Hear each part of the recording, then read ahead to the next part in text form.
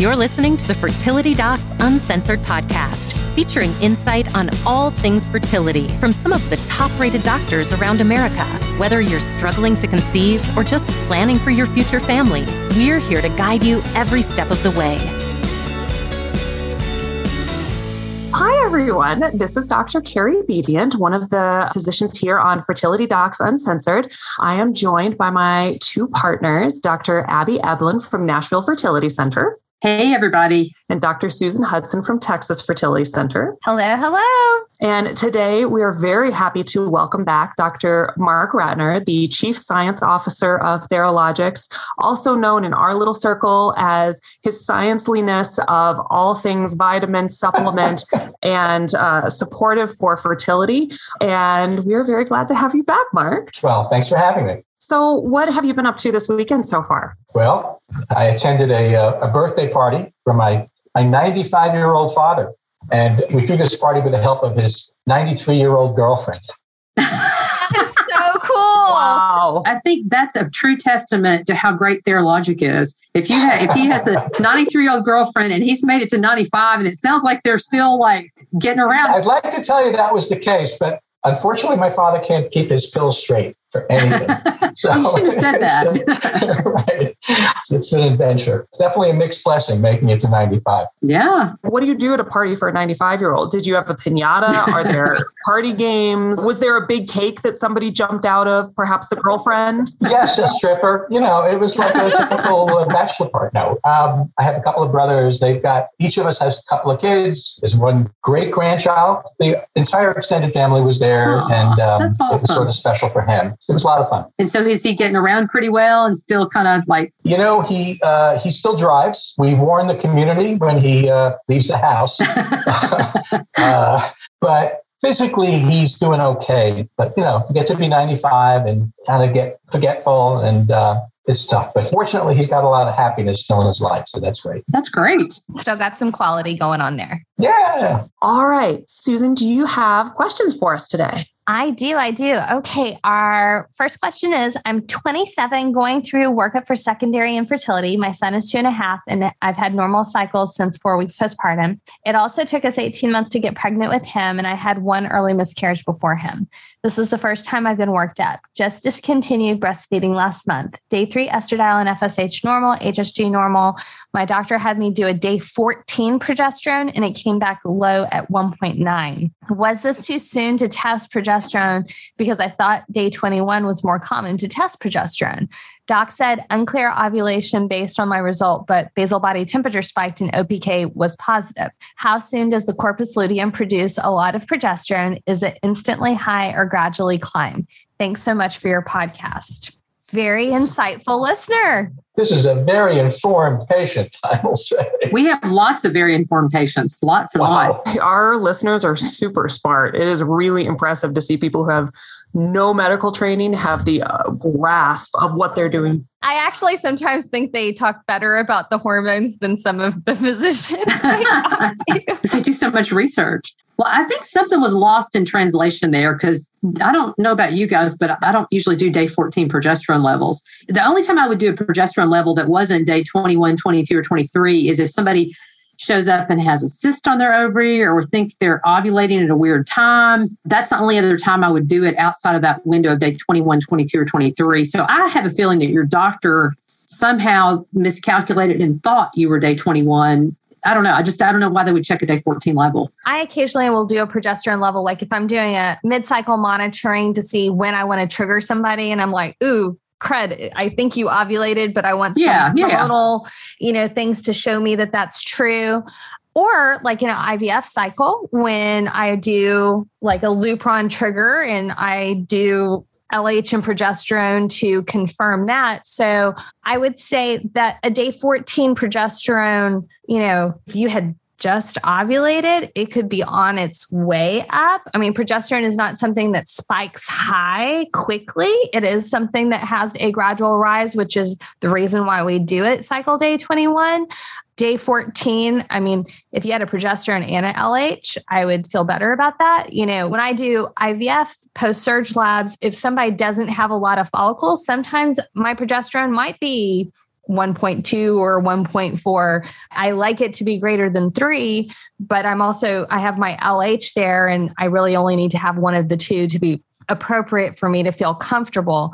So I agree with Abby that I think your doctor meant to do a day 21 progesterone. I wouldn't hold a whole lot of stock in my first month post breastfeeding with a weird progesterone level. Possibly redoing it at a different time next cycle might be helpful. I would agree with all of that. The other possible thing is if you told them that you had an ovulation predictor kit that turned positive several days before that, because sometimes they'll go early. Yeah. I could see where that would be a routine check of, okay, let's, you're now 5-6 days post when we think you ovulated. Let's check and see if your progesterone is high. That might be the other explanation, but yeah, it might be worth checking one a little bit later. I mean, I usually do day 21 to 24, somewhere in there. So, okay. Susan, do you have any other questions for us today? Let's do one more. Hi, I have just started listening to your podcast. Thank you for all you do. I've had a terrible time trying for baby number 3. I've had 2 full-term pregnancies, first child at 29, second at 31, now 35 years old. In between my 2 living children, I had 1 miscarriage in my first D&E. I got pregnant in 2020 with my 3rd child, who was totally healthy. However, I had PPROM at 19 weeks, elected to terminate the pregnancy, then later had to have a D&C to remove residual placenta. Ever since, I've had a myriad of emotional and physical problems. We found out in 2021 I had Hashimoto's, which has since been regulated with medication. I then got pregnant on Femara summer of 2021, only to miscarry again, resulting in my 3rd D&E. I am now seeing an RE who did a surgical procedure to eliminate scar tissue in my uterus, and finally my endometrium is building up again. I've been doing a few rounds of Femara. Is there anything else I can do to increase my chances? This has been such a hard journey for me and my husband. Thank you so much. That's really tough. It sounds like the reasons for the miscarriages have been a little bit more clear cut. At least in the case of the PPROM at 19 weeks, that's something that in general, most of us don't have a whole lot of control over. That's worth a discussion with the high-risk obstetrician that you were likely working with. Like if there was any inciting factors, sometimes infection, trauma, things like that can bring it on. A lot of times we never find out. One thing we always think of if someone's had miscarriages like that is there a place for doing additional testing? Certainly uterine evaluation is helpful. It sounds like you've already had that with the procedure to take away scar tissue, making sure that there's nothing else abnormal with the shape after the multiple uterine procedures you had. It may or may not be worth doing blood work. Just from your story, I think there's probably less utility from it, but it sounds like she's had 2 kind of what I would consider normal miscarriages plus the PPROM. So I would still probably recommend doing the recurrent pregnancy loss evaluation. Just because you've had live births doesn't mean that there isn't a chromosome problem. It doesn't mean you don't have antiphospholipid antibody syndrome. Yeah, probably worth checking. I wondered too about the endometrium. Like Carrie said, it's really hard to know why she had PPROM, sometimes infection. I mean, who knows?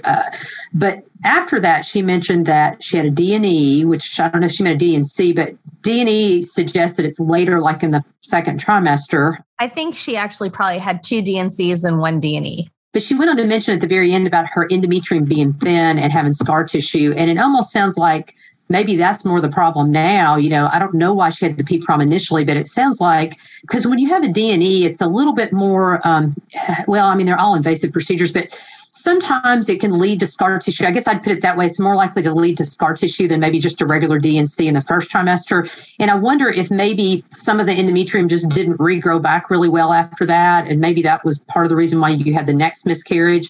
And then I do think that we don't really know, but we think that aspirin may help blood flow to the endometrium. I mean, there's not a lot of great data that supports that, but I would definitely consider doing aspirin if you're not doing that. And Mark is our expert in vitamins, so I hate to speak for him, but vitamin E, we think, may cause vasodilatation of the spiral arterioles that may help with blood flow to the endometrium. So those are things I typically try and treat my patients with. And sometimes just straight estrogen for a few months, depending on how thin your lining is, to see if we can get the lining built back up may help as well. That may not be the whole picture, but I do think that may play some role in your inability to carry a pregnancy. Definitely worth watching that lining as you're going through, but you've had 2 babies. That increases the odds you're going to have a 3rd healthy one. It's just, can you stick it out while you're going through all of this to keep going? I would also recommend, if you haven't already had ovarian reserve testing, you are 35. Things aren't quite the same as what they were, when you were 29 and 31.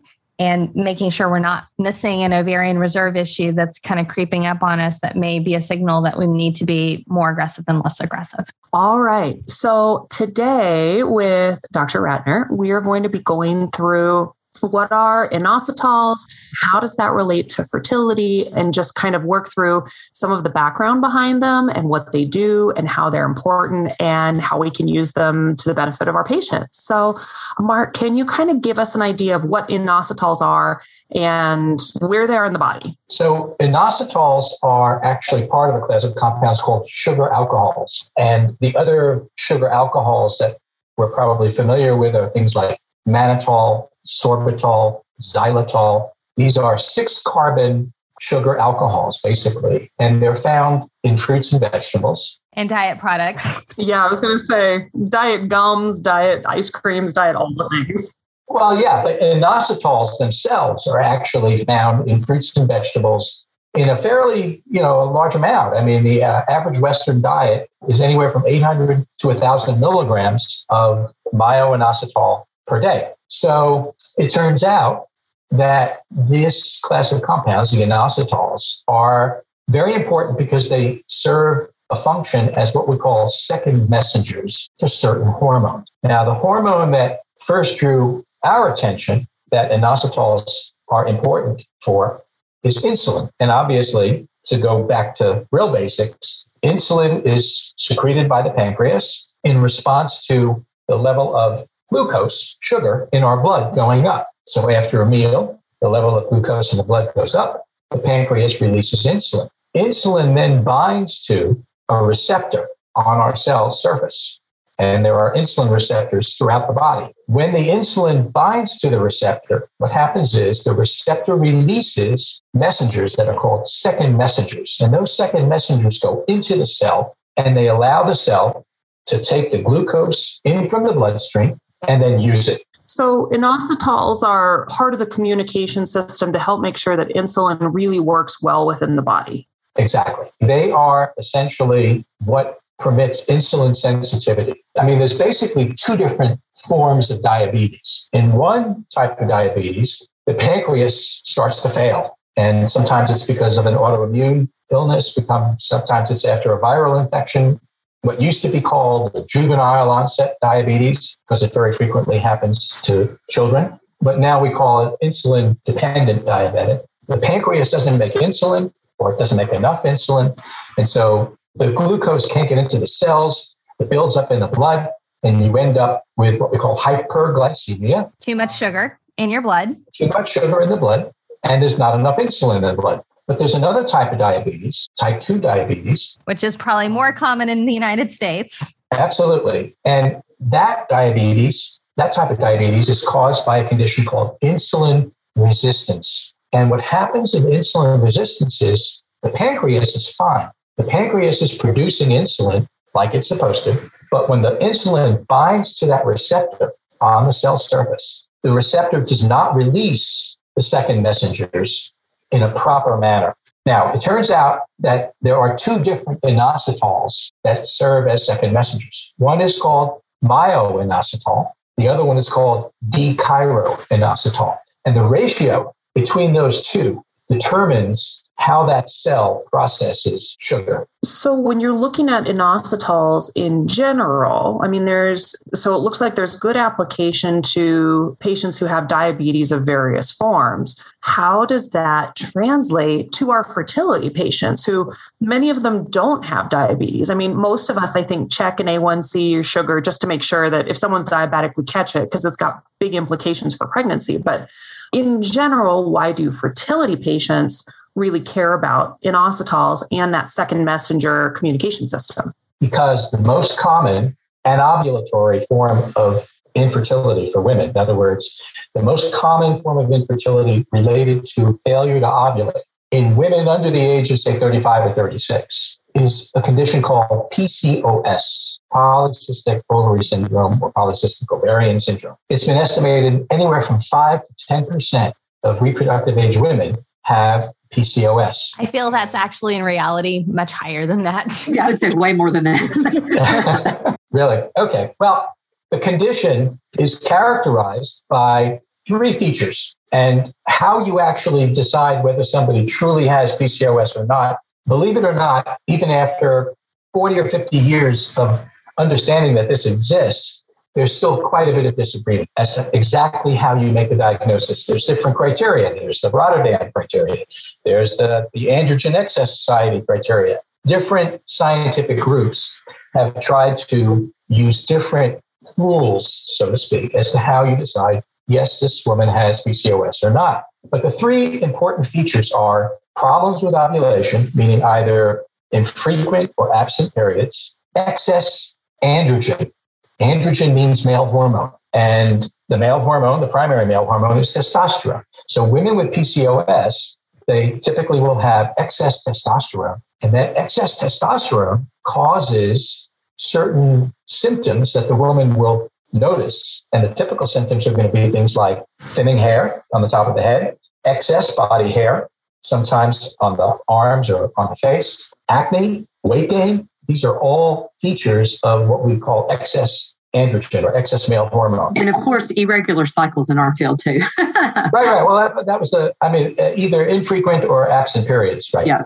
And then the third thing is when they do ultrasound and they look at the ovaries down in the pelvis, they see multiple cysts in the ovaries. Now, what combination of those three things have to be present to make the diagnosis of PCOS is what there's still quite a bit of disagreement about. So why is the whole concept of insulin important? Because probably 80% of women with PCOS have a high BMI. They have what's called a high body mass index, meaning they're overweight. And for women who have PCOS who are overweight, almost all, 80 or 90% of them are insulin resistant. But even normal weight PCOS women have an increased risk of having insulin resistance as compared to other normal weight women. So yes, if you have PCOS and you're thin, doesn't mean you're off the hook. Right.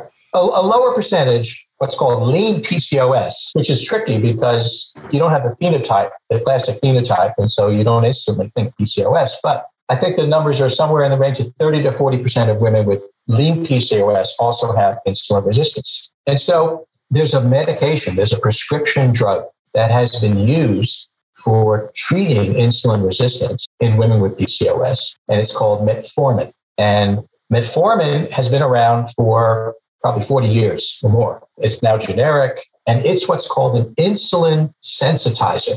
It makes the insulin receptor work more effectively. So when somebody has insulin resistance, remember we talked about how in type 1 diabetes, the blood sugar level goes up. But that's because the insulin level in the blood is way too low. What happens when somebody is insulin resistant is that, again, the blood sugar level goes up because the insulin receptor is not working right. It's not releasing those second messengers properly. So the blood sugar level goes up, but the pancreas is okay. And so the pancreas says, oh, we've got all this extra blood sugar. We got all this extra glucose. We need more insulin. And so women who have PCOS, women who have insulin resistance, not only is their blood sugar level high, but their blood insulin level is high. And we call that hyperinsulinemia. And unfortunately, all that excess insulin makes the ovary do some bad stuff. So how does my inositol kick in there and help that problem? So I apologize because this is like a very complicated story, but it all boils down to the fact that by supplementing myo-inositol and D-chiroinositol in the proper physiologic ratio. And what ratio should that be? It's 40 to 1. Like 4-0? Yep, 40 to 1. Okay. So 40 to 1 myo-inositol to D-chiroinositol. By supplementing in that 40 to 1 ratio, you can restore insulin sensitivity in women with insulin resistance because of PCOS. But it actually goes beyond just PCOS. So the inositols, there are now 6 studies which show that the risk of gestational diabetes, that means diabetes that occurs typically in the later stages of pregnancy, can be cut in half. The risk of gestational diabetes is basically halved in women with PCOS, women with elevated fasting blood sugar in the first trimester, women who have high BMI. They're all at risk of gestational diabetes. If you supplement with inositols, 40 to 1, you cut their risk in half. For women that are maybe already on metformin, is this something that would be helpful for them to add, or is it kind of one or the other? There are a couple of studies out which show a synergism. In other words, they work through different mechanisms. Pathways. So they can be additive. There's never been any study that showed like your blood sugar gets too low if you combine them. Okay, yeah. But there are a number of studies that show that head-to-head, metformin and inositol supplementation are equally effective in insulin sensitization. The main difference is that metformin has 5 times the rate of unacceptable side effects. Oh, yeah. They're usually not real happy with us. No, most people really don't like metformin. They have opinions. Yeah, the GI side effects are terrible. How do you dose inositol? Because if you have some patients that are heavier, some patients that are thinner, some on metformin, some not, how do you figure out how to dose it? And when do you start? Great question. The backstory on inositols, it actually started here in the United States. All the research on inositols first started at the Medical College of Virginia back in the mid-90s. And in 1999, there was a study that was conducted there, and it was published in the New England Journal. And they used just D-Chiro, only D-Chiro inositol, as an intervention in women with PCOS. And they restored ovulation. They got a lot of good benefit from it. The researchers that did that, they incorporated and they started a pharmaceutical company. And they were going to then file with the FDA to try and make inositols into a drug. But then they discovered that you can't really patent a natural compound. In other words, this is something that's found naturally in nature. So you cannot get a patent on the compound itself. It's natural, not synthetic. Correct. And so they basically gave up on it. The Europeans then took the ball and started running with it. And so between about 2005 and now, I would say probably 95% of the clinical trials that have been done using inositols, and there's now several dozen in the world literature, have all come out of Europe. So, our company, the company that I'm the chief science officer for, we launched the first 40-to-1 product here in the United States 5 years ago. And when we first started talking about this product with fertility practices around the country, we discovered what we call NIH syndrome, which stands for not invented here. Most docs there's a lot of journals in the world, right? There's a lot of publications in the world. And if it's not in fertility and sterility, if it's not in FNS, if it's not in human reproduction, it typically is not going to be on the radar for a lot of docs here in the States. But the PCOS community has really, there's so much advocacy with PCOS patients. They really drove that process. So we've talked about how the inositols affects like blood sugar and things like this. And our patients are all about wanting to have healthy pregnancies and things like that. But what they're immediately wanting to know is, how does this help them ovulate? Okay. And how does it help them either ovulate naturally, or does it make their body more receptive to the medicines we are giving them to ovulate? So the interesting thing about inositols, I mentioned that they function as the second messengers for several hormones. The one we talked about so far is an insulin, right? But the other two are FSH, follicle stimulating hormone. Ooh, that's important. Yes. And thyroid stimulating hormone. You mentioned a patient earlier that has Hashimoto's. There's actually some trials using inositols in patients with thyroid disease. Interesting. So how do the inositols work? The clinical trials that have been done and published using inositols, they typically can be broken down into 2 different groups. There are trials that look at primarily metabolic endpoints, where they measure things like area under the curve of insulin, fasting blood sugar, HbA1c. They look at testosterone levels. In other words, they're measuring primarily blood tests and metabolism. The other types of studies that have been done are those that have reproductive endpoints. Now, the problem with doing studies with reproductive endpoints is they've got to be much bigger, right? Those are huge studies. So, for instance, PPCOS2, the study that was done looking at clomiphene versus letrozole, and for women with PCOS, and it was published in the New England Journal. That was 800 couples in that study. I mean, you really need a very big study population if the endpoint is going to be live birth, okay?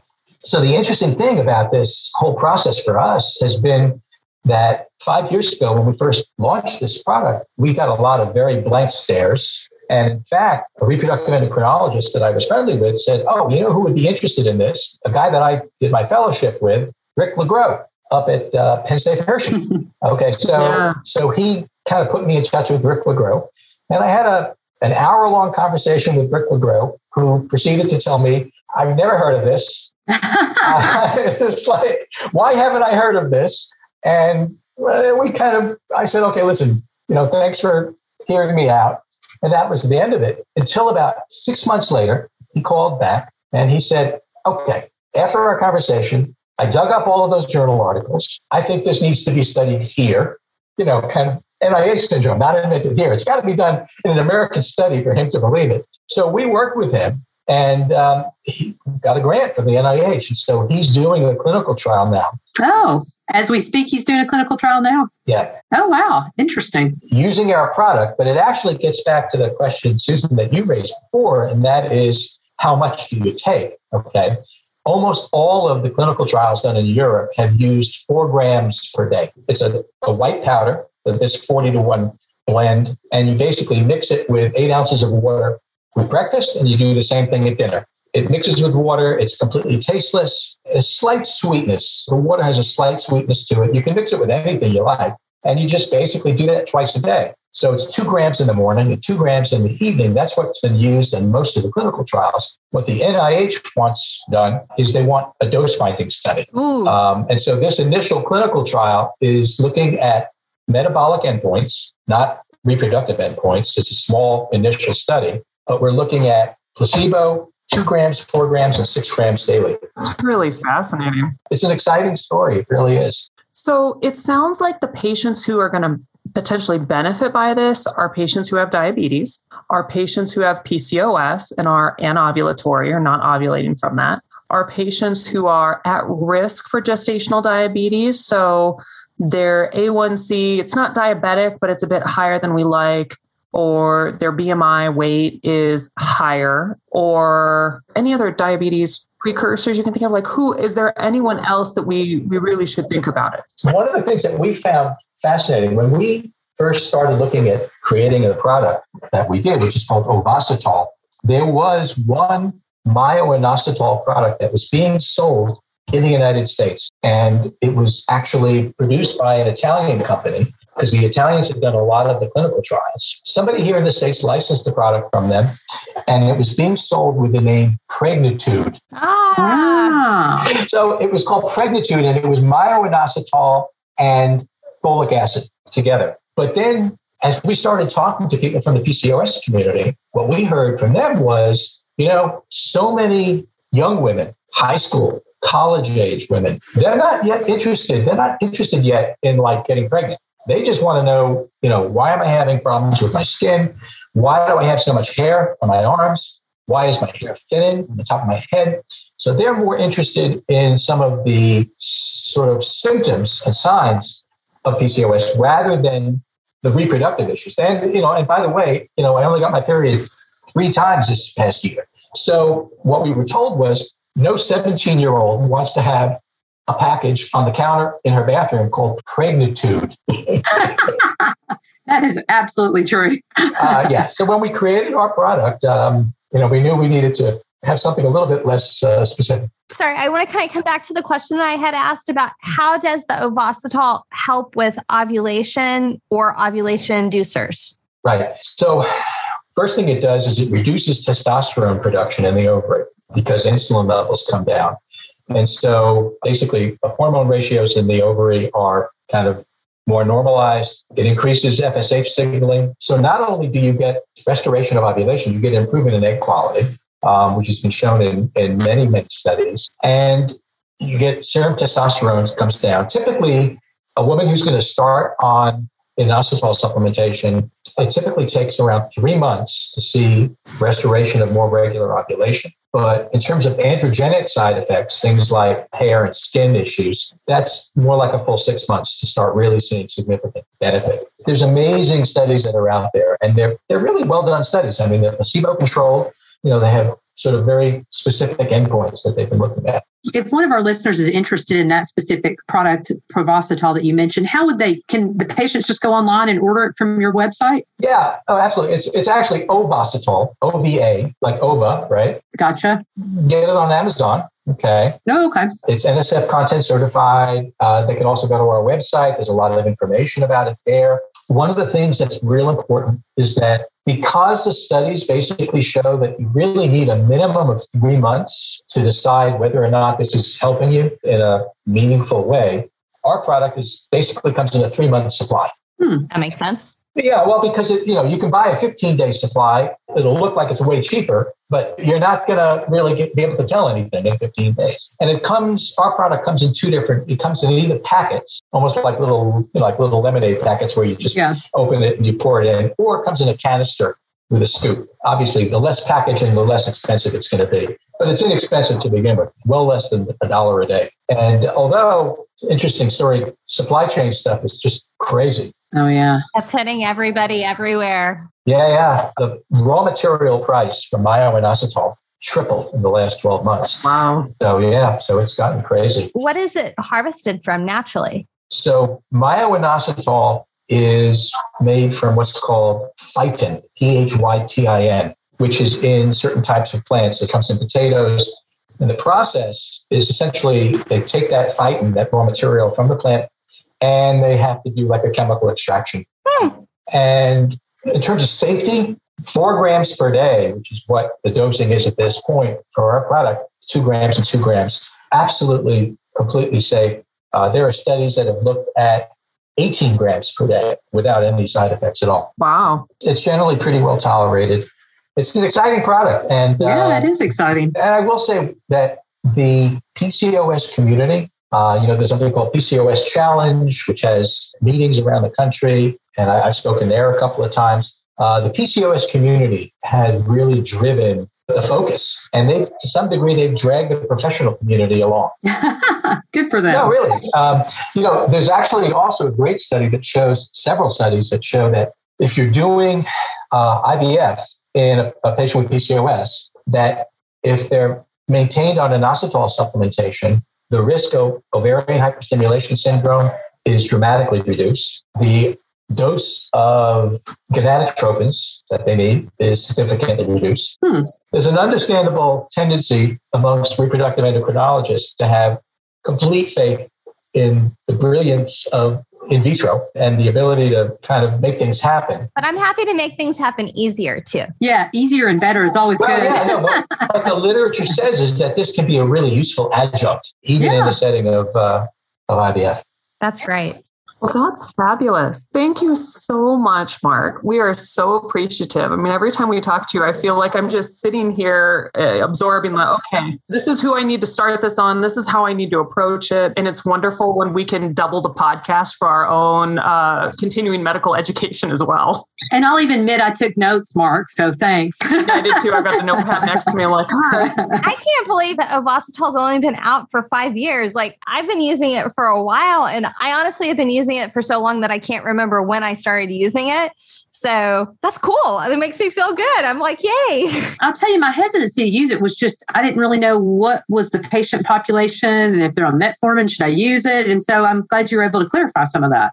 Yeah, no, I mean, it's a really good tool. By the way, I think I skipped over this. We look at inositols in our body, in our bloodstream, in the serum. The natural ratio that you'll find is about 40-1, myo to dechiro. But then different tissues change that ratio as necessary. So peripheral tissues like fat, liver, muscle, they need more dechiro. So they'll convert myo to dechiro. The ovary, on the other hand, needs way more myo. And so the conversion is lower. And that's why when the original study was published in the New England Journal back in 1999, and they only used dechiro, the effect on the ovary wasn't really what they were hoping, because the ovary doesn't need more dechiro. The ovary needs more myo. The peripheral tissues need more dechiro. And so that's why we do the 40-1 ratio. Very interesting. Cool. And they can order it on Amazon. Absolutely. Or our website. Theralogics.com. But everybody trusts Amazon. It's like, people want it in their house tomorrow. And it usually is here tomorrow. Well, thank you, Mark. This was great. Thank you so much. You're very welcome. Thanks for having me. Absolutely. And to our audience, thank you for listening. Be sure to tune in next week for more. Be sure to subscribe, leave us a review in iTunes. We'd love to hear from you. We're also on Instagram and Facebook, so hop on by and leave us a like, hello, a follow. We'd love to hear from you. You can also visit us on fertilitydocsuncensored.com to submit specific questions. All questions will be answered on the podcast anonymously for our Ask the Doc segment, or even leave us an episode idea. So don't hold back. We'd love to hear from you. As always, this podcast is intended for entertainment and is not a substitute for medical advice from your own physician. All right, we'll talk to you soon. Bye. Bye. Bye.